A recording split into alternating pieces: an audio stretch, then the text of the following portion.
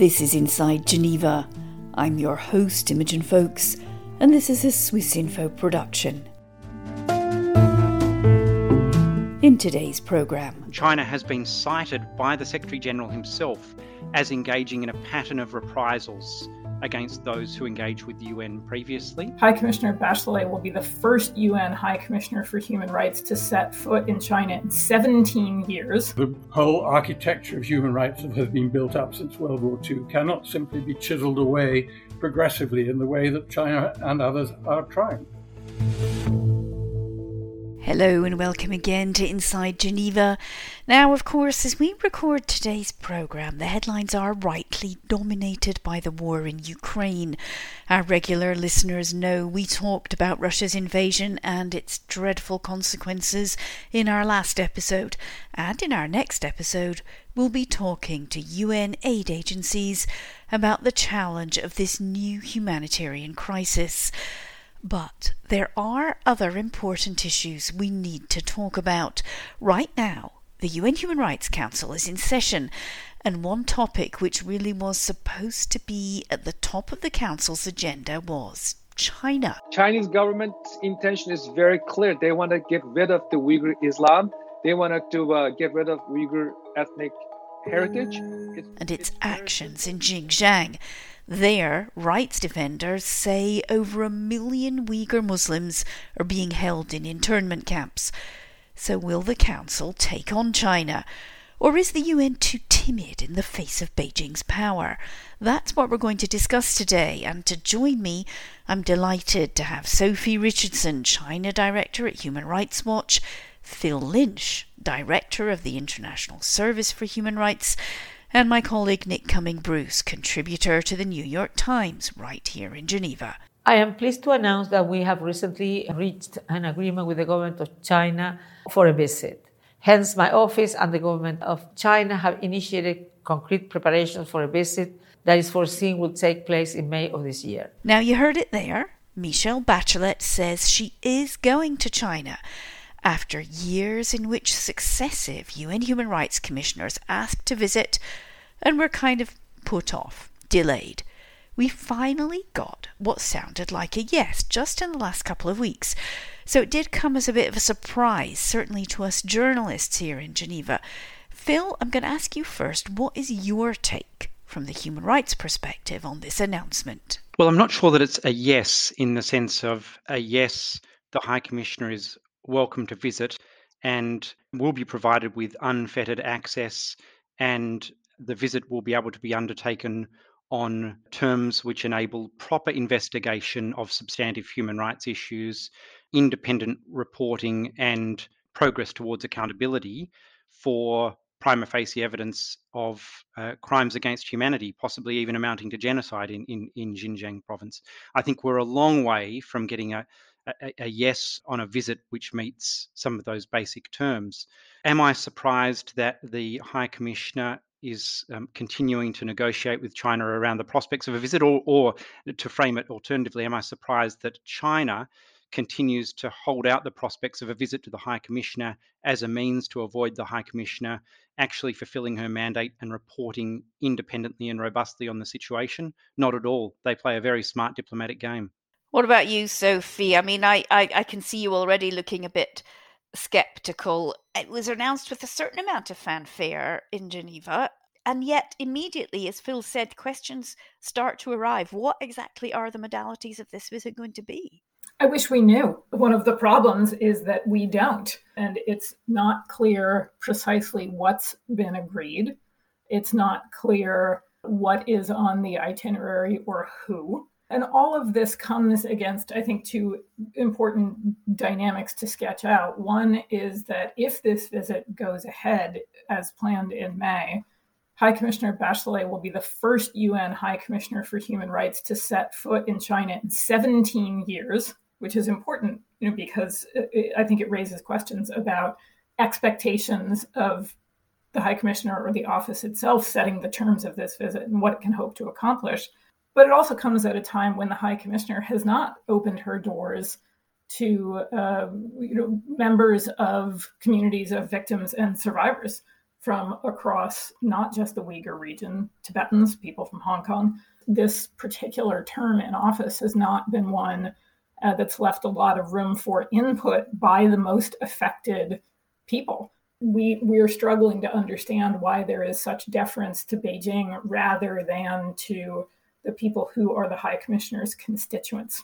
We're going to come on to the reasons and also wider UN suggestions that there's some deference to Beijing in a moment. But Nick, we as journalists in Geneva, we've also been waiting. Almost every briefing we go to, somebody asks, so what about China? How are you getting on? And then all of a sudden, I have to say, when I kind of least expected it, this announcement comes. How do you think this is being received among the press in Geneva? Well, I think with surprise, for all the obvious reasons. It's just extremely difficult. When you look at the very shrill denunciations that come from Beijing any time anybody utters a word of criticism of its human rights record, it's really difficult to see how there is any expectation that she can conduct a visit that would meet the requirements of a High Commissioner's visit for the kind of issues that Phil has already identified.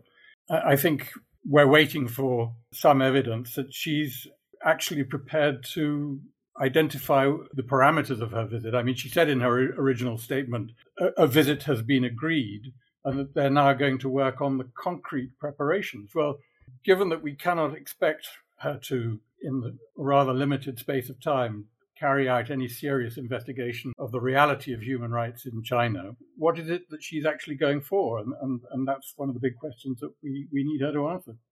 Well, this is a very sticky wicket, isn't it?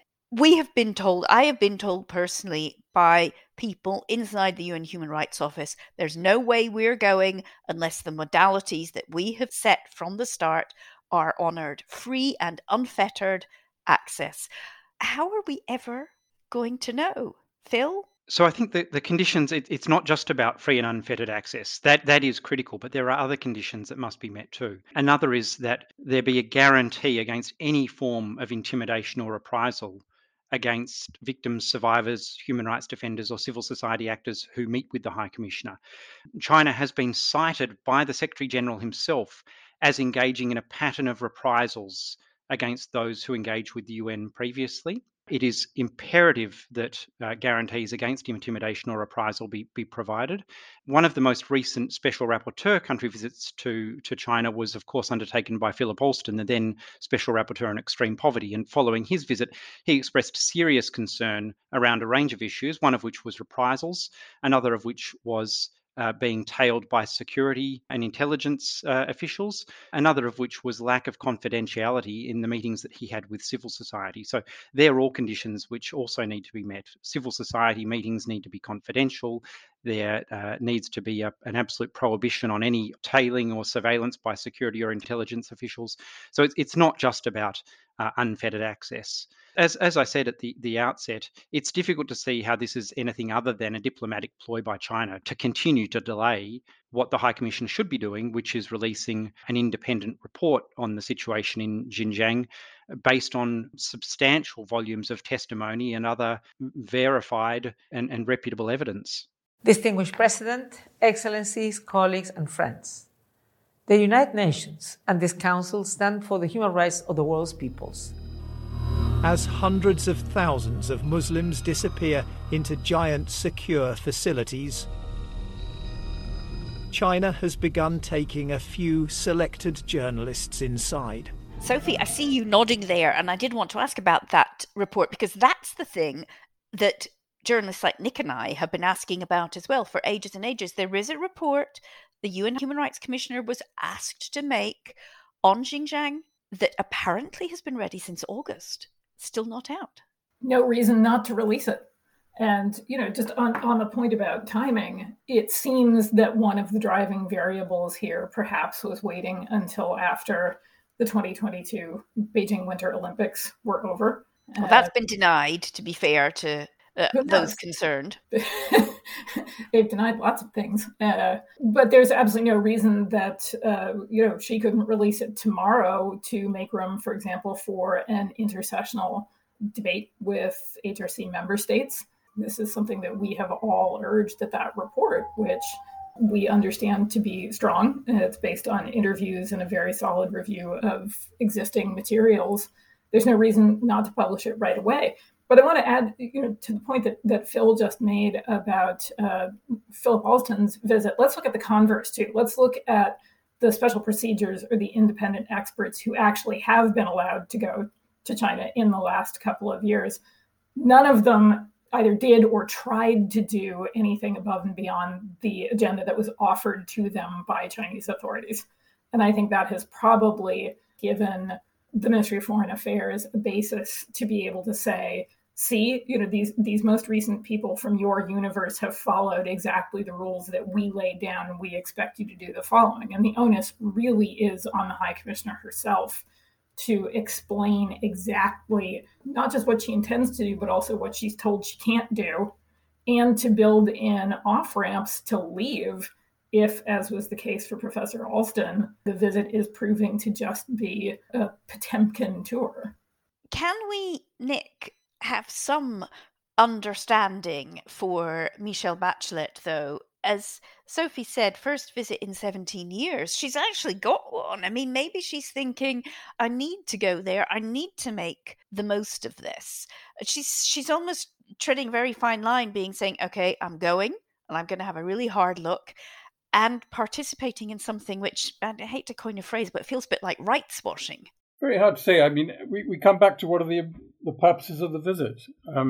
She's a politician. She's a realist. She's lived in the real hard world. She's going to a state that tops the list for reprisals against human rights defenders and has one of the most sophisticated surveillance apparatuses in the world. So how does she think she's going to be able to conduct meaningful engagement on human rights issues that China will not allow anyone to discuss? So what's she going for? When she was president of Chile, she went to Beijing twice. She's had lots of engagement, face-to-face engagement with Xi Jinping. Maybe she thinks that there is something that she can pull out of the hat in terms of perhaps opening up an OHCHR presence in Beijing that would present some kind of diplomatic gain from the visit. But it's really impossible to see how, in the space of a few days, she can provide any value added to the kind of research that is in that report that's in her office and which she refuses to release.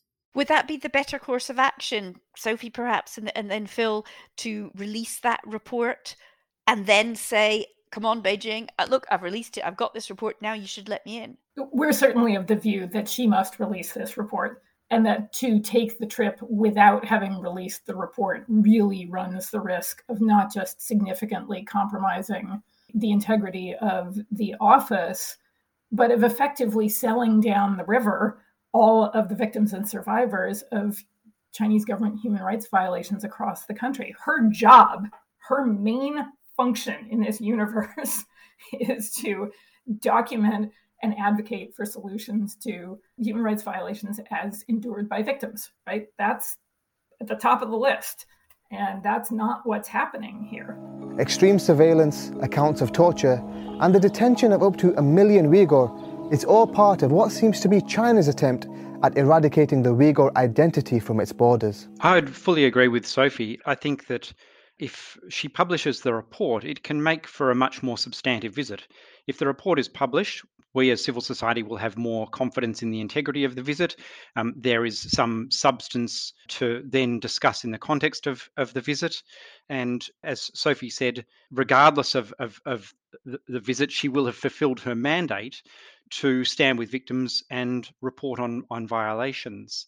The other thing I think could very much increase the integrity of a visit and confidence in a visit is if she didn't go alone, but she took with her not only members of the Secretariat, but other independent experts, such as some of the special procedures mandated by the Human Rights Council, like the Special Rapporteur on Counterterrorism or the Special Rapporteur on Human Rights Defenders.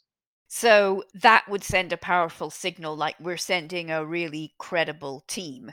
Yeah, I mean, how about taking along the 50 special procedures and independent experts that signed an unprecedented joint statement in June of 2020, calling for the HRC to establish a standing mandate to monitor and report on abuses across China.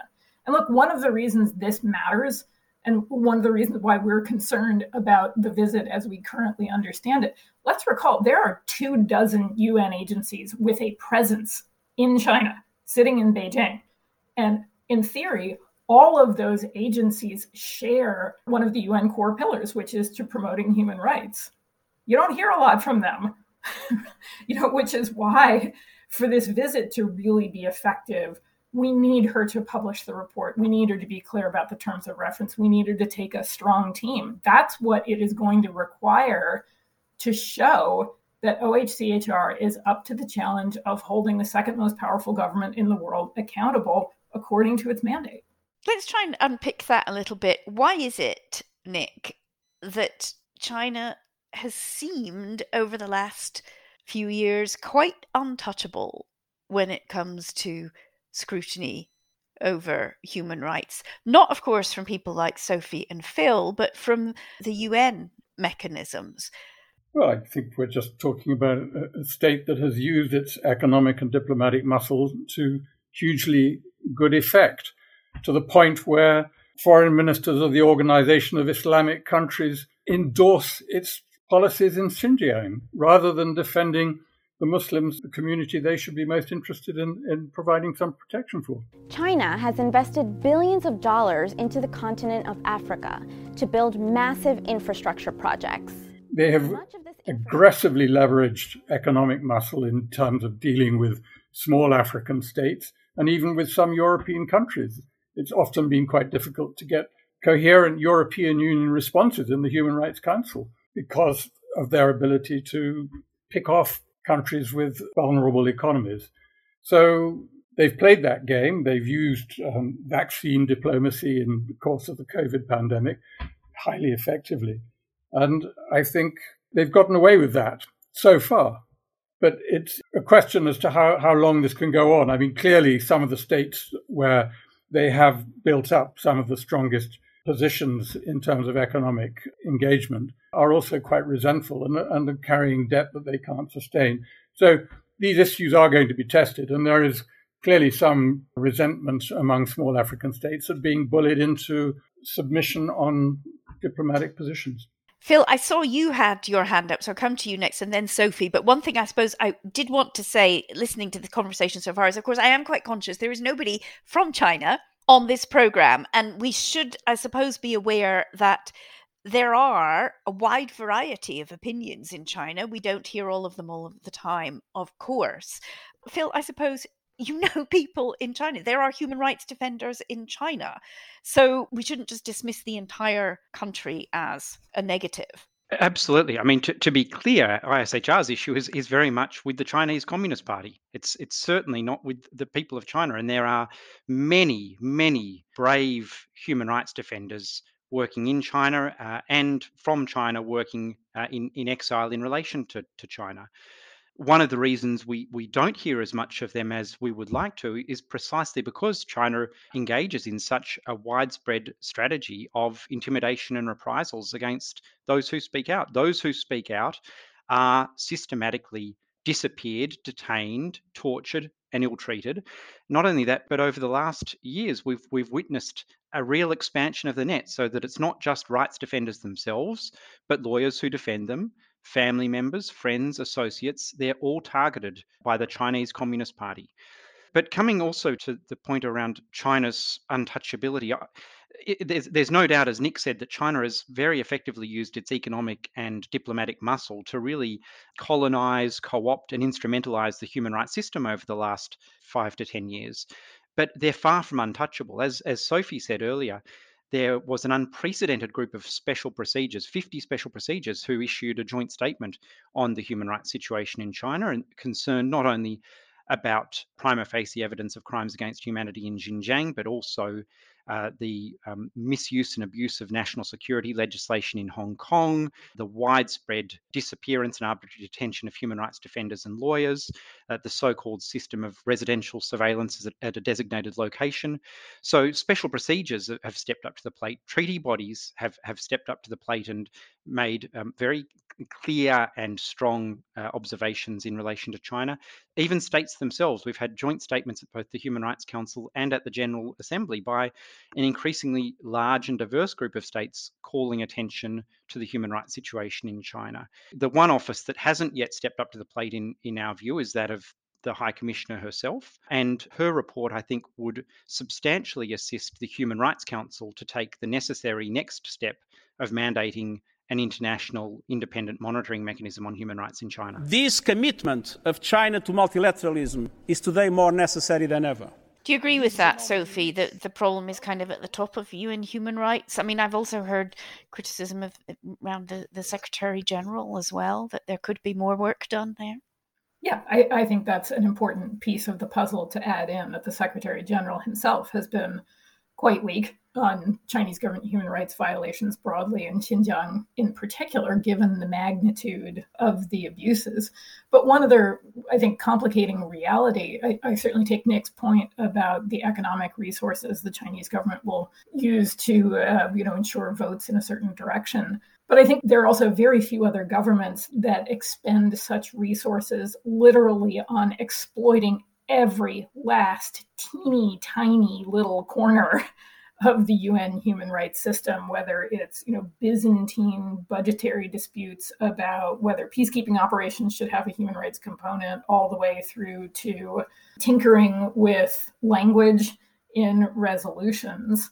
We've been encouraging the governments that are concerned about these kinds of issues to form some sort of longer-term coalition or project that outlasts any given democracy's administration to try to insulate the UN's human rights system from this kind of pressure, because it takes enormous resources and a much longer-term vision. And we're afraid that if democracies don't focus on that now, what's left from 10 years from now won't just be adequate for the task of holding the Chinese government accountable for human rights violations. It's going to be a lot more difficult to hold any government accountable for serious human rights violations. That's an interesting point. I mean, Nick, we've seen that over the years with the UN Human Rights Council, this kind of tinkering, but basically where it's coming from is a different ideological view of what human rights actually mean. This collective versus the individual. People like Sophie and Phil have been warning us for ages. This is a quite insidious undermining of what we said 70 odd years ago were fundamental values. They seem to have a very coherent and systematic long-term strategy. They come to the Human Rights Council with resolutions that sound incredibly innocuous, and they get some pushback on that, but they keep trying. I think one of the disappointing things is it's not just the High Commissioner who has been perhaps less articulate on human rights abuses in China.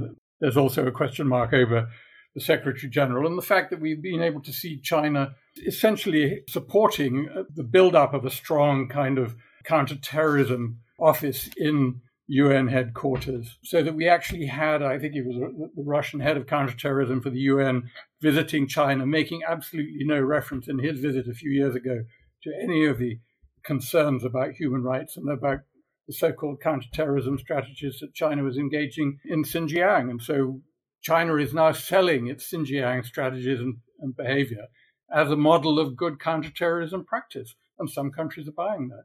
So we need the UN very much to step up and make it clear to all countries as a neutral party that the values that were enshrined in the Universal Declaration of Human Rights and the whole architecture of human rights that has been built up since World War II cannot simply be chiseled away progressively in the way that China and others are trying. The White House says the U.S. is watching China's actions closely as Russia reportedly asked Beijing for military aid. Let's get right up to date then. What about China's possible influence on Russia? Because we're all asking ourselves, could Beijing be the one to tell Moscow the invasion of Ukraine is bang out of order and it's really time to stop? Sophie, I put this to you when we were talking just before the recording of the podcast. You actually didn't have much time for that theory. I don't. The idea that of Xi Jinping as an international peacemaker, let's look at this objectively. The only price that Xi has had to pay in the last couple of weeks for siding with Putin is maybe a little bit more international criticism. He's pretty accustomed to it. He's not too fazed by it. And what's not to like about a world in which Russia is stuck buying products from China. China gets full access to, all of the commodities Russia can't sell someplace else. And she also gets to cackle a little bit quietly that, China wins out over Russia in the long run. Let's be clear. Xi Jinping doesn't have friends. Okay, so let's dispel that notion right now. So the idea of this lifelong friendship that he and Putin have sworn themselves to isn't, I think, what people think it is. And the idea that Xi Jinping will somehow cast his lot against Putin to side with what people think of as his commitment to state sovereignty, there's no evidence to suggest that that's the direction he's going to go in. From Greece to Germany, Brussels to London, we'll explore the European connections in China's grand plan. What do you think, Phil? I mean, I was thinking of it more on a very kind of pragmatic economic level. China, seeing that its biggest, fattest market, which is kind of Europe and North America, we're battening down the hatches so we can pay for our fuel prices and all that kind of thing. We're not going to have so much money. Is that not an incentive for China to intervene and then maybe say, oh, look, we were peacemakers, although even it was just a very pragmatic business transaction? I think the Chinese Communist Party approaches issues like this very strategically and with a long-term vision and agenda in mind. And I have no doubt that there is careful analysis going on as to how China can capitalize on this situation. The Chinese Communist Party and Xi Jinping will play the role that they best identify as advancing China's long-term power and strategic interests. I think that there are many things to reflect on in the context of this shocking Russian aggression against Ukraine. But one is that we need is a reflection on the costs of appeasing and doing business with authoritarians and dictators, and that might have some short-term benefit, but it has serious long-term costs. Countries that purport a commitment to human rights have for too long done business with and acquiesced in and not sufficiently spoken up about serious human rights violations perpetrated by Russia. And that's emboldened and empowered Russia. And we need to be showing the same kind of strategic approach and solidarity in respect of our engagement with China as we are increasingly awakening to in respect of Russia. Nick, can I ask for your opinion on that? Well, its sympathies have been very much with Vladimir Putin in Moscow, and it is not helped by amplifying a lot of the disinformation being pumped out of the Kremlin. The only way I could see Beijing becoming a significant peacemaker is if it can find some platform to establish itself as and present itself as a great peacemaker, and it's difficult in the current context to see that happening. Okay, well, we seem to have come to the conclusion in this conversation that we're not very confident about a credible UN human rights trip to China. Human rights activists like Sophie and Phil have not really heard and seen the kind of things they would like to see from the world's top human rights body, UN Human Rights.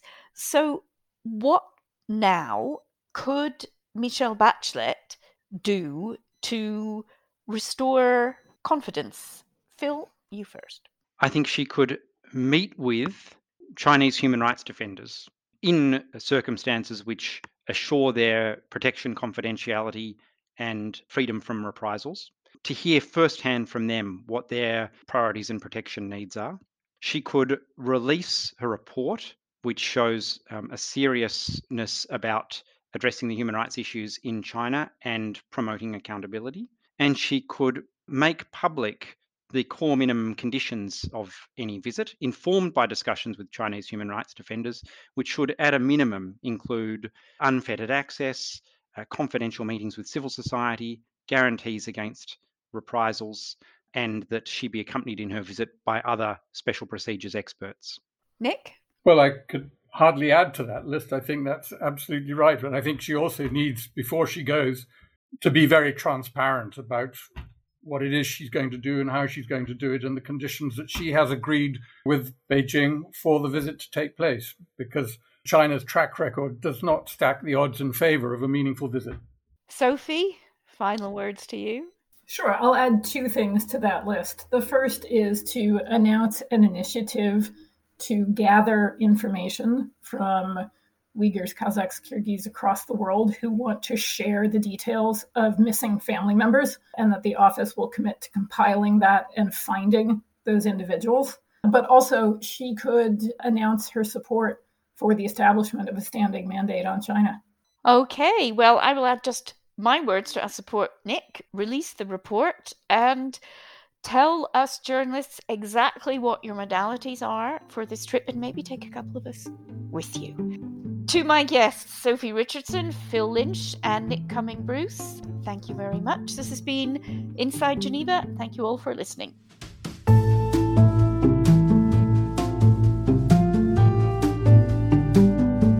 A reminder, you've been listening to Inside Geneva, a Swissinfo production. You can email us on insidegeneva@swissinfo.ch and subscribe to us wherever you get your podcasts.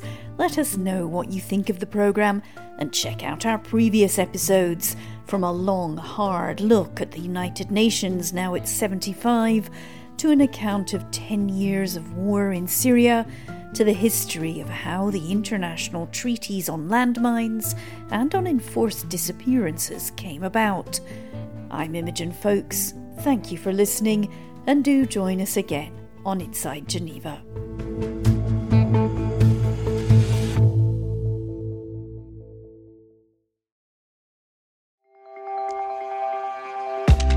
Discover science and innovation in Switzerland with the Swiss Connection podcast. In the current series, we visit CERN and explore what they're up to next in their quest to solve the mysteries of the universe. We uncover groundbreaking discoveries in a Roman archaeological site and get the first glimpse of an exciting supersonic plane powered by hydrogen. From the tiniest particles to the vastness of space, satisfy your scientific curiosity by listening to the Swiss Connection podcast for a mind-expanding experience with Swissinfo. Listen on Apple Podcasts, Spotify, or wherever you get your podcasts. Make sure to follow or subscribe to get your latest episode on time.